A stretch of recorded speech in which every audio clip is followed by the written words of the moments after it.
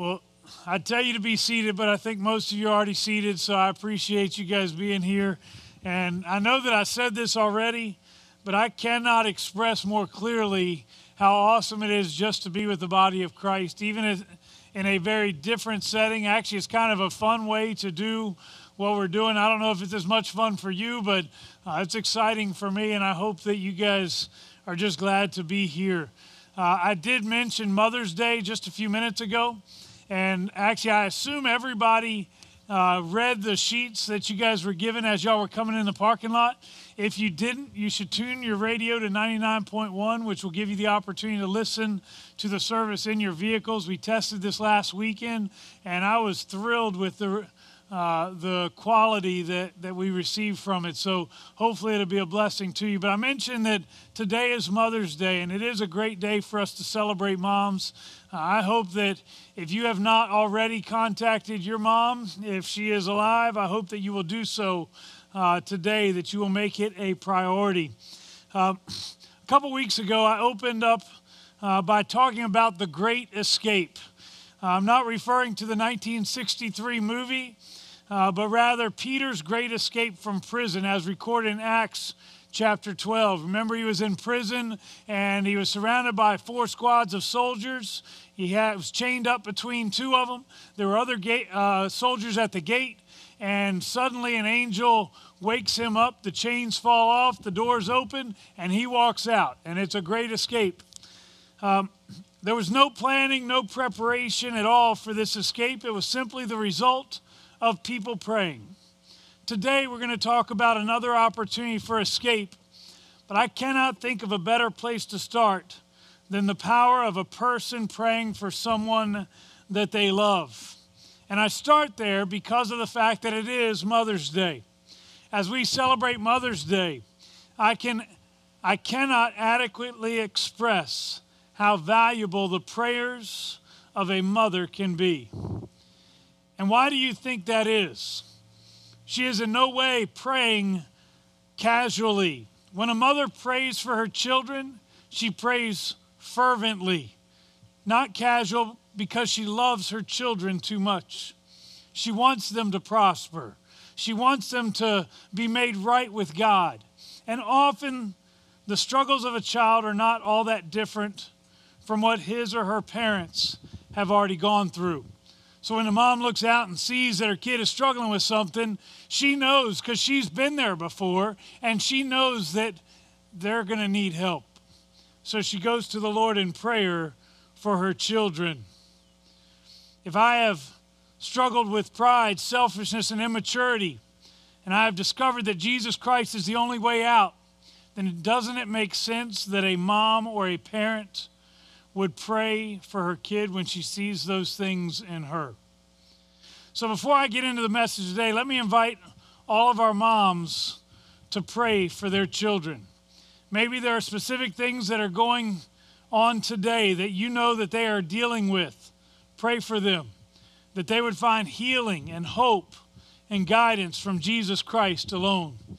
More than that, pray that your children will develop a right relationship with God above all else. But I also invite you to pray for your mom. If she is no longer with us, take this as an opportunity to thank God for the woman that she was.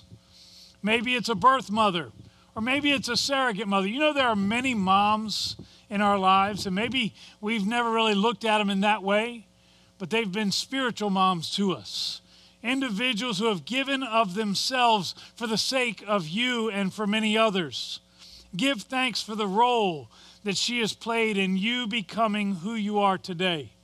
And if she is still with us, pray that God will bless her and keep her, that he would reward her for her faithfulness. As I think of the heritage of this church, I cannot help but think of some of the godly women who played a significant role in the health of the church for a very, very long time.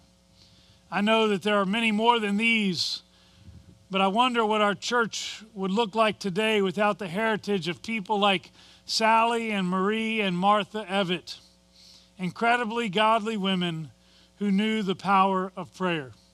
I want to take a moment, and I know I'm not into the message yet, but I do want us to pray for our moms and for those who are in that role right now. Lord, I pray that you would, first of all, I pray that you would put a hedge of protection around our moms. I pray that they would recognize that they are not in this alone, but that they have a strength and a support in you. I thank you for the sacrifices that they have made over the years. The many times they've given of themselves, not looking for any recognition, but just caring very deeply about the people in their lives. Lord, I pray that you would honor them and that you would bless them. For those who are still dealing with the role of motherhood, whether it be in an actual role if they are a mom or they are a surrogate mom who they might be the mom to a bunch of different people. Lord, I pray that you would help them to walk in your way so that those who look up to them, if they walk in their footsteps, that they would walk in the footsteps of one who is following Jesus. Lord, I pray for our children today. I pray for each of our kids who perhaps do not know you yet. And I pray that you would use us to reach into their lives, to show them what it is to be a child of God, not just to tell them about it, but to show them in the way we live our lives. And I pray that you would enable them to continually walk in a way that honors you. Some of them have gotten themselves into difficult situations today. Some of them are walking with great regret. Some of them are walking with great pride. I pray that you would intervene in our children's lives so that they might find that the only hope is found in you. Thank you again for our moms. And I pray that you would bless them today. In Jesus' name we pray. Amen. Well, let me get into our text today. We're going to be in Acts chapter 16, verses 16 through 34. So if you want to look that up there in your vehicle, that would be great. It was not uncommon for the New Testament leaders to find themselves in prison. At least it seems that way. It wasn't because they were bad people.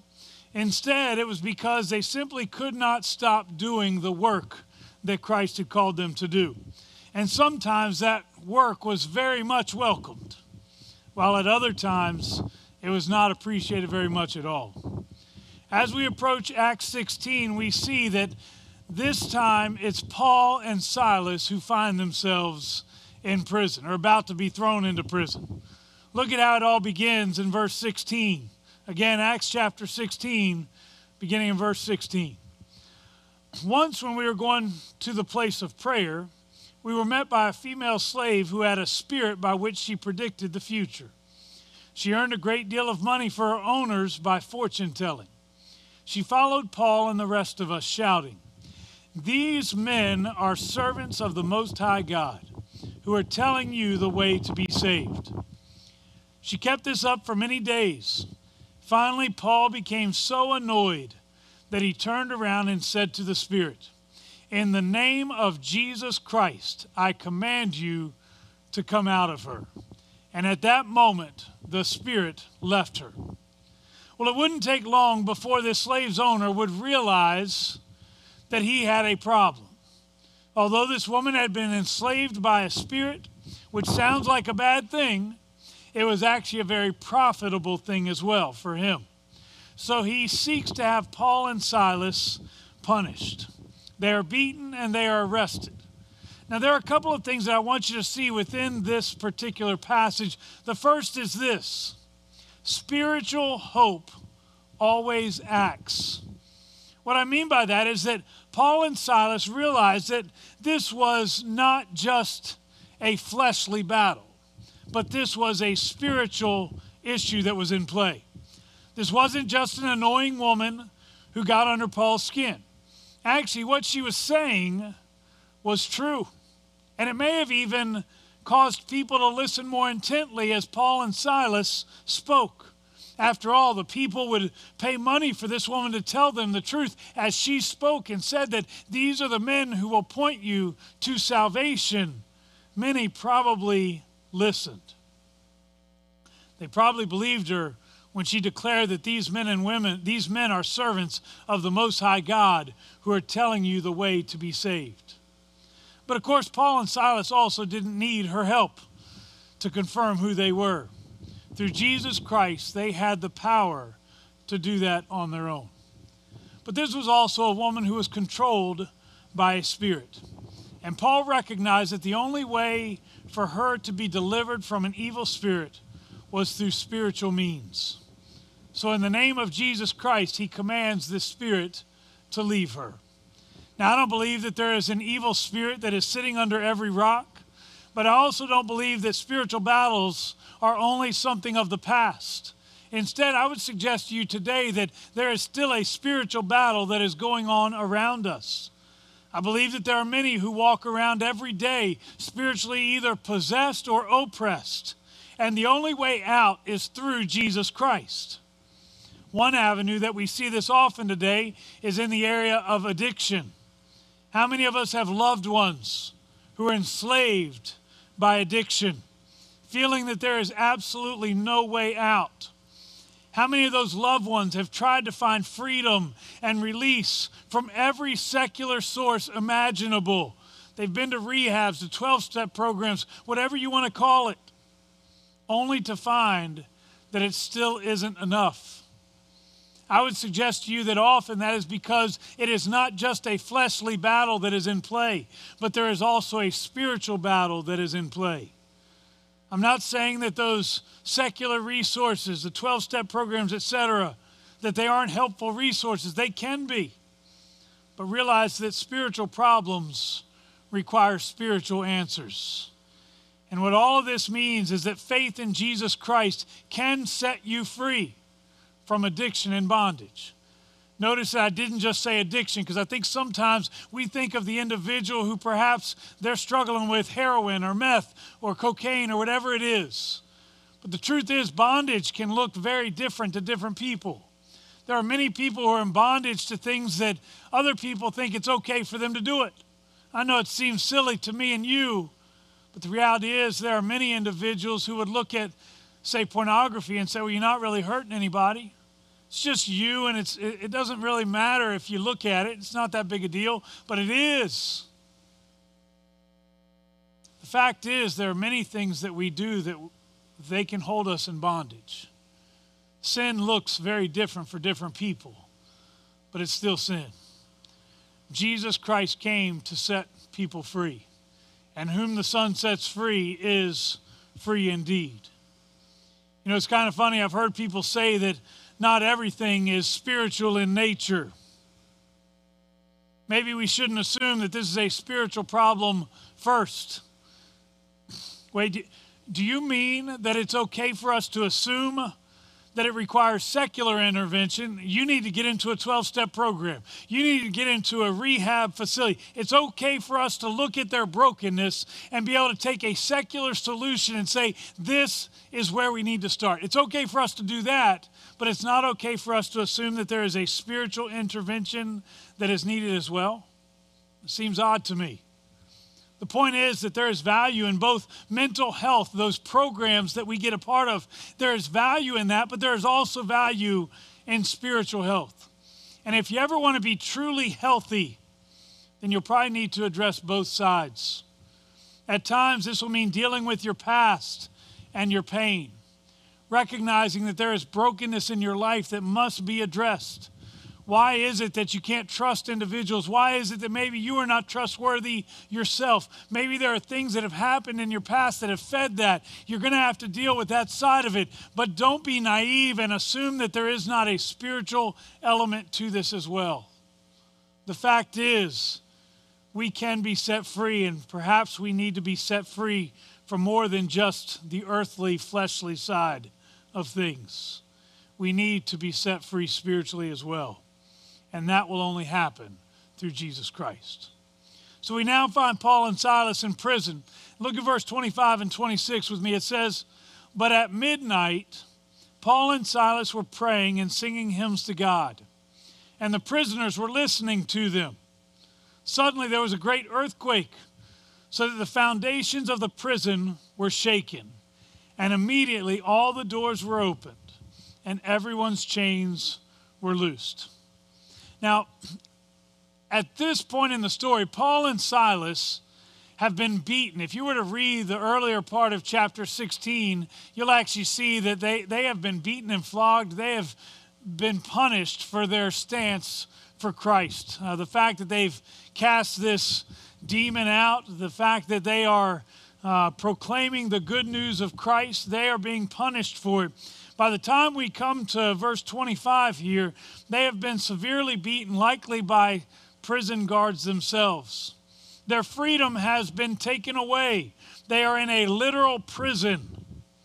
And talk about annoying. You would expect them to be miserable at this point, grieving over how this day has turned out. You know, we got up this morning, it was a beautiful day, we thought it was going to be wonderful, and now look what happened.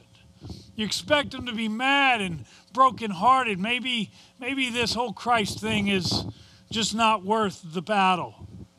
But instead, they are praying and they are singing hymns together.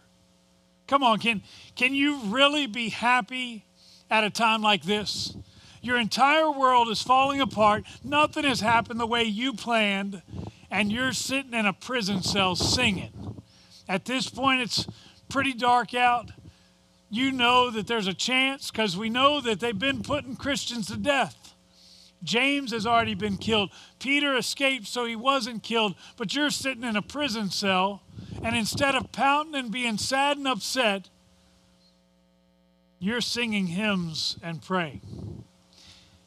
Have you ever been around someone who seemed to always be happy? It was as if they didn't realize that they were supposed to be sad. I remember a guy from the church that I grew up in.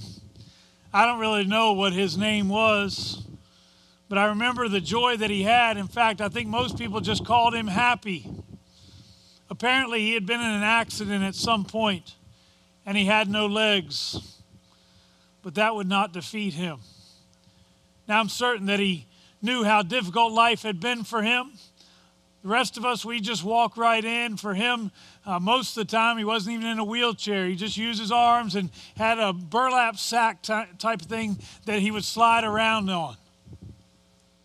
I'm sure he knew how tough life had been to him, but he also knew that he had much to be thankful for.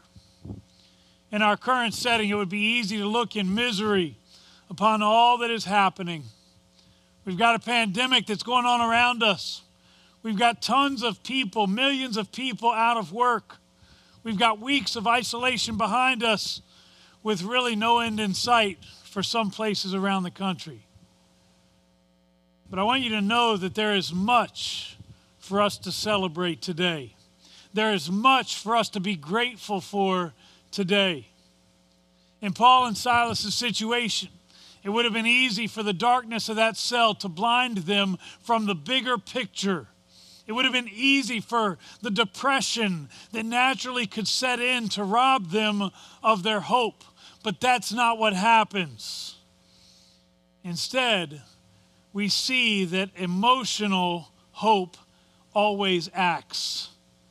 It is likely that they weren't the only prisoners that were in that cell that night. Can you imagine the impact of their joy on the other people in the prison? All right, there might have been a few of them that are thinking, dude, shut up, stop, we're tired of it. Do you not realize you're in a prison? But Paul and Silas just continue. And whether they knew all the words to the songs that they were singing, or they just started mumbling as if they knew the words, suddenly a hope began to dawn upon those who would have been in that prison. They probably mumbled their way through the words, but the fellow prisoners probably joined right in. And in the midst of all of it, they revealed a faith that could overcome darkness and depression. I was reading an article last night about a pastor who, in the midst of all of this isolation, took his own life. You say, well, pastors can't do stuff like that. Well, we're not supposed to, but neither is anybody else. But sometimes it's so easy for us to get blinded by the darkness, by the loneliness, by the isolation. And we fail to realize that we are never truly alone. I want to encourage you, especially during this time, that I know that it has felt like you are alone, but you are not. God is faithful, and He will always be with you, and He will always provide for you. I don't know for sure how long this is going to last, and my hope is that we are back to normal pretty quick. But regardless of when things go back to normal, I want you to know that my God will be faithful no matter what. What is it that weighs heavily on you today? Have you been hurt? Have you been betrayed perhaps by someone you love? Are you going through hard times? There is no doubt that these things can bring darkness and even depression.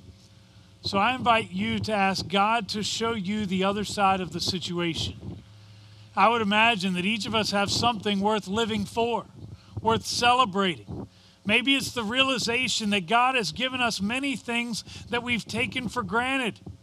Maybe we've looked at it from an ugly side. We've failed to realize that we've actually got it pretty good. That in the midst of our brokenness, God has brought healing, and He has continually met our needs anyways. We are loved, and God has a purpose for you and me. Choose to bring joy in the midst of the darkness. Well, in the midst of a prayer meeting, as Paul and Silas worshiped the Lord, God performs a great miracle. We're told that suddenly an earthquake occurs. It's a natural occurring thing, but it doesn't always cause the prison doors to open and the chains to fall off.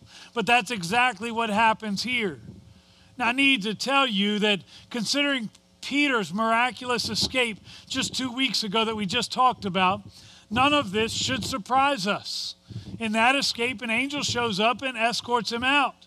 If an angel could do that while the guards slept, it shouldn't surprise us that God could cause an earthquake to set prisoners free.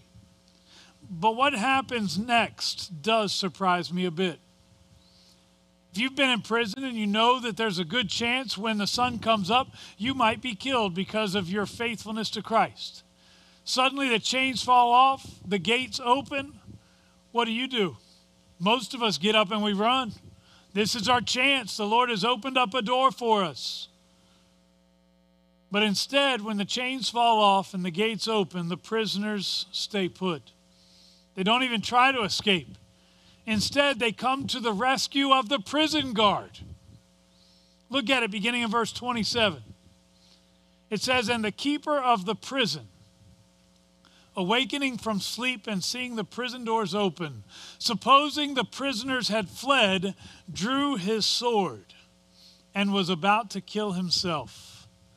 But Paul called with a loud voice, saying, 'Do yourself no harm, for we are all here.' Then he called for a light, ran in, and fell down trembling before Paul and Silas. And he brought them out and said, 'Sirs, what must I do to be saved?' So they said, 'Believe on the Lord Jesus Christ, and you will be saved, you and your whole household.' Then they spoke the word of the Lord to him and to all who were in his house. And he took them that same hour of the night and washed their stripes. And immediately he and all his family were baptized. Now when he had brought them into his house, he set food before them and rejoiced, having believed in God with all his household." Paul and his companions could have easily fled for their lives that night. Likewise, Paul could have waited until the guard had killed himself, and then they could have simply walked out. You don't even have to run, just enjoying the cool of the night. But Paul knew that he served a transformational God who desired to change even this guard who had likely punished Paul and Silas earlier in the day. Paul knew that transformational hope always acts. I got to do something with what I got. God has transformed me. You remember, Paul was the guy who he was not a good man. He did things that he himself regretted. He called himself the chief of sinners, but he knew that he served a transformational God. And if God could redeem me from the life that I have lived, then surely God could redeem this prison guard. So he cries out to the guard, sparing the guard's physical life. And the guard responds with grace and humility. runs to Paul and to Silas, falling at their feet. And then he offers that question. Sirs, tell me, what must I do to be saved? I can't help but wonder if maybe that question had already been going through his mind as he stood guard over these eternally optimistic and joyful men, knowing the abuse that they had received and perhaps he had even given, seeing so many other prisoners over the years sitting in a prison cell, sulking in their sorrow, and then listening to them as they displayed incredible faith and joy in Christ. Their steadfast faith that they had in God had to speak volumes to this man. As he sat in silence in the darkness of the night, did he wish that he had whatever these men had as well? I want to stop for a second and ask you the same question. There are other people that have walked alongside you and they have seen the way you live your life. Tell you the truth, it's easy for them to look upon our lives, especially when everything's going well in our lives, and say, you know what, that individual clearly has the Spirit of God in them. I mean, they're joyful, everything's great in their lives. Man, you can tell they really love the Lord. What about when things aren't so good? What about when things are happening that we don't want anything to do with, when there's pain and brokenness? Do people still look at us at that moment and still say, you can tell the Spirit of God is alive in him or her? Does it still speak to them about the hope that we have, that perhaps they could have that same hope? When other people betray you, do you still have that same joy and that peace about what God can do? Clearly, Paul and Silas did. The Roman guard, who had been taught that there were many gods and that any allegiance beyond allegiance to Caesar was wrong, suddenly finds himself pleading for his salvation. What a beautiful image, reminding us that if God could redeem this guard, who was probably hardened by this point in his life, if God could redeem this guard, then surely God could redeem you and I. In this case, the Roman guard discovers a faith that overcomes fear and false gods. What would tomorrow morning hold for this guard? What would it hold for Paul and for Silas? When the sun comes up, this guard will have to face a world that he suddenly sees very differently. Certainly, this guard would have no idea what he would face. But God was changing who he was in that moment, and he couldn't deny what was taking place. Whatever fears he had, his faith would be what would carry him through, and the false gods would no longer dominate his life. By the way, there is some belief that this guard would play an important role in the church. In this particular area, we'll actually see where Paul would go and minister. And as he would go and minister, he would minister to those who were in the new church that had formed in this town. Wonder who it would have included. Wonder if it would have included someone like this. Paul responds to his question. Believe on the Lord Jesus Christ, and you shall be saved. You and your entire household. This statement sounds so simple, but there is much more to it than it sounds. When Paul calls on him to believe, he is talking about much more than just having a head knowledge of the reality of Christ. He is talking about a belief that will lead to action. Doing more than just saying I'm a believer, but showing that you are a believer. We're talking about transformation. And Paul could speak to that because he himself had experienced that. Because again, he wasn't a good guy. The chief of sinners knew what it was to be transformed. The same invitation and call are extended to us today. God is still calling us to believe on the Lord Jesus Christ with the promise of salvation. But that belief needs to be more than just head knowledge. It needs to be more than just you saying, yeah, I read about it and I said some prayer somewhere along the way. We're talking about placing our trust fully in Him and not just accepting Him as our Savior, but as our Lord. Meaning now He is in control. He's the one who dictates where I go. He's the one who dictates what I say. He's the one who dictates everything about me. That's the transformational life that Paul and Silas are calling this guard to, and that's the transformational life that God is calling you to right now. This invitation and call is extended to us now. But that belief must be something that transforms who we are. By the way, I didn't read the rest of the story. The next morning, Paul and Silas are actually set free. This is not their last supper that they eat with the prison guard here as he feeds them. God does bless and He does open up great doors, and God will do great things in their life. I cannot guarantee you that life will always turn out the way you and I want it to. I would love to tell you that by next week we'll have a vaccine for this virus and we'll never have to deal with the difficulty that it causes. That everything will go back to normal and everything will be fine. But I'm going to tell you it's probably not going to happen that way. What I will tell you is I have found my hope in Jesus Christ already. And regardless of what I experience tomorrow, I'm going to be okay. That guard had made that decision that night when he got down on his knees, a man who would have probably been filled with incredible pride. He was a Roman soldier. He was someone of authority. Probably never imagined that he'd find himself on his hands and knees in front of two prisoners, Paul and Silas. But that's exactly where he ended up. He humbled himself and he said, "Tell me what I need to do to be saved. What would it take for me to be changed, to be set free, to be made new?" And I'm going to tell you today that there is a world around us that needs that kind of humility and transformation. Maybe it can begin here with us. Perhaps there's someone here that doesn't know Christ today. I don't know, you're out here in the middle of a pandemic in the parking lot. Maybe everybody out here does know Christ already.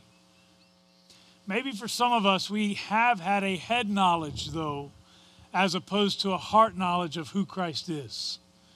And maybe for some of us, we need to move past just being able to say, I said some prayer at some point, but reaching the point where we declare and we determine with the way we live our lives that I will never be the person that I was before, for I will be transformed into the likeness of Christ. And if good things happen, I will rejoice. If bad things happen, I will rejoice over the fact that Christ is still faithful and working in me. If you would bow your heads with me. Father, as we come before you today, we are so grateful for the stories of people like Paul and Silas, individuals who suffered. Things didn't happen the way that they probably wanted, but in the midst of it, they found peace and joy, and they became a light to others in the darkness. Lord, I pray that you would allow us to be the light in the darkness around us. There's a world of individuals who know brokenness way too well. It seems as if everywhere they turn, there's another problem. But we serve a God who is bigger than our problems. And today I simply ask that you would take our brokenness and give us peace and healing. Lord, I pray that you would set us free, that we would know your victory and we would know the peace of God that passes all understanding. Father, I pray that you would use us in the lives of those who need light in the darkness. Allow us to become a reflection of you so that your light would shine through us. And that pride can be pushed aside, that it can be broken down, that individuals can surrender their will and their lives to you. Lord, I just pray that you would use us to reach people in the darkness today. Again, I thank you for our mothers. I thank you for those who have modeled for us Christ. I thank you for my mom. I thank you that having her family in church was a priority. I thank you for the model that she was to us, and she still is. I thank you for the many other people who played that role in my life. People who have invested in me, believed in me, who have loved me. Lord, I pray that you would bless them and provide for them greatly. Lord, I pray today that this would just be an opportunity for us to express how much we love them. If they don't know you, I pray that today would be the day that you'd reach into their lives. Let us share with them the love that we have for them and the love that you have for them.